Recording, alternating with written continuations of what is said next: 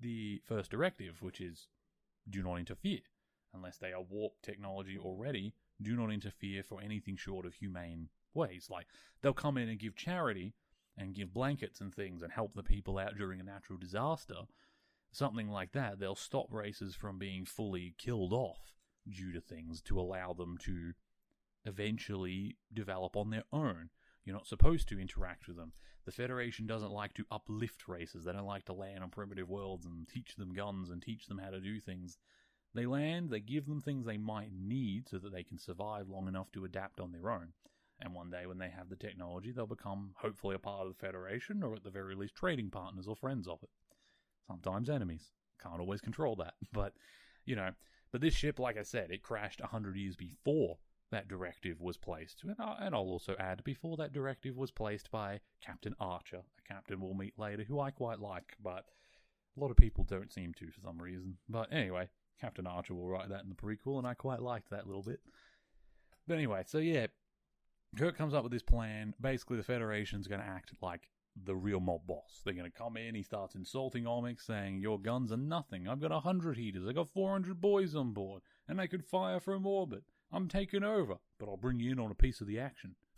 And starts like playing their game, starts playing mob boss politics, basically showing them all that he's stronger than them all, that they can't hope to compete with the Federation. And when they say, so you're going to come in and run this joint? And he goes, no, Federation doesn't have time for such small fry like you. This is small business. We'll need you to run yourselves and develop yourselves until you're ready to even enter the game on our level. And it's kind of fun. I thought it was an interesting way of getting out of this. It was a really good, he could have just brought men down. They could have just blown this away, but that's not their way. They could have used science to fix it. They could have used force to basically make them better people. Instead, he allowed them to have autonomy. He gave Omnix is going to be the boss. His second in command is going to be Cracker. And they basically had a gathering. He used the transporter to grab all the mob bosses from around the world and bring them into the room. Showed the orbital phases, because a bunch of guys from these bosses tried to raid the place. Tried to come in and rescue their bosses and do a hit on the others. And Kirk gets on his communicator, talks to Scotty.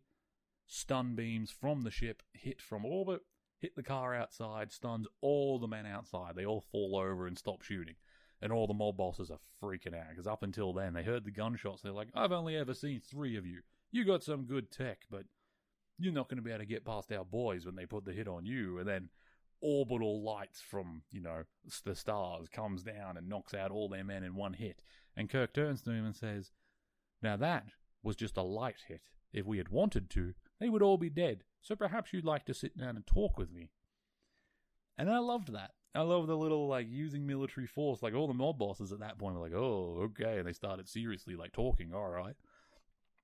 And so Kirk comes up with this idea where the mob bosses are going to give the Federation 40% of the cut. So 40% of all the things they produce in their society will be given to them and the money.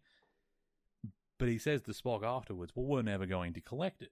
What we're going to do is have them save for that, and then when the Federation does contact them, we'll use that for their own development. That way they are developing themselves without us having to use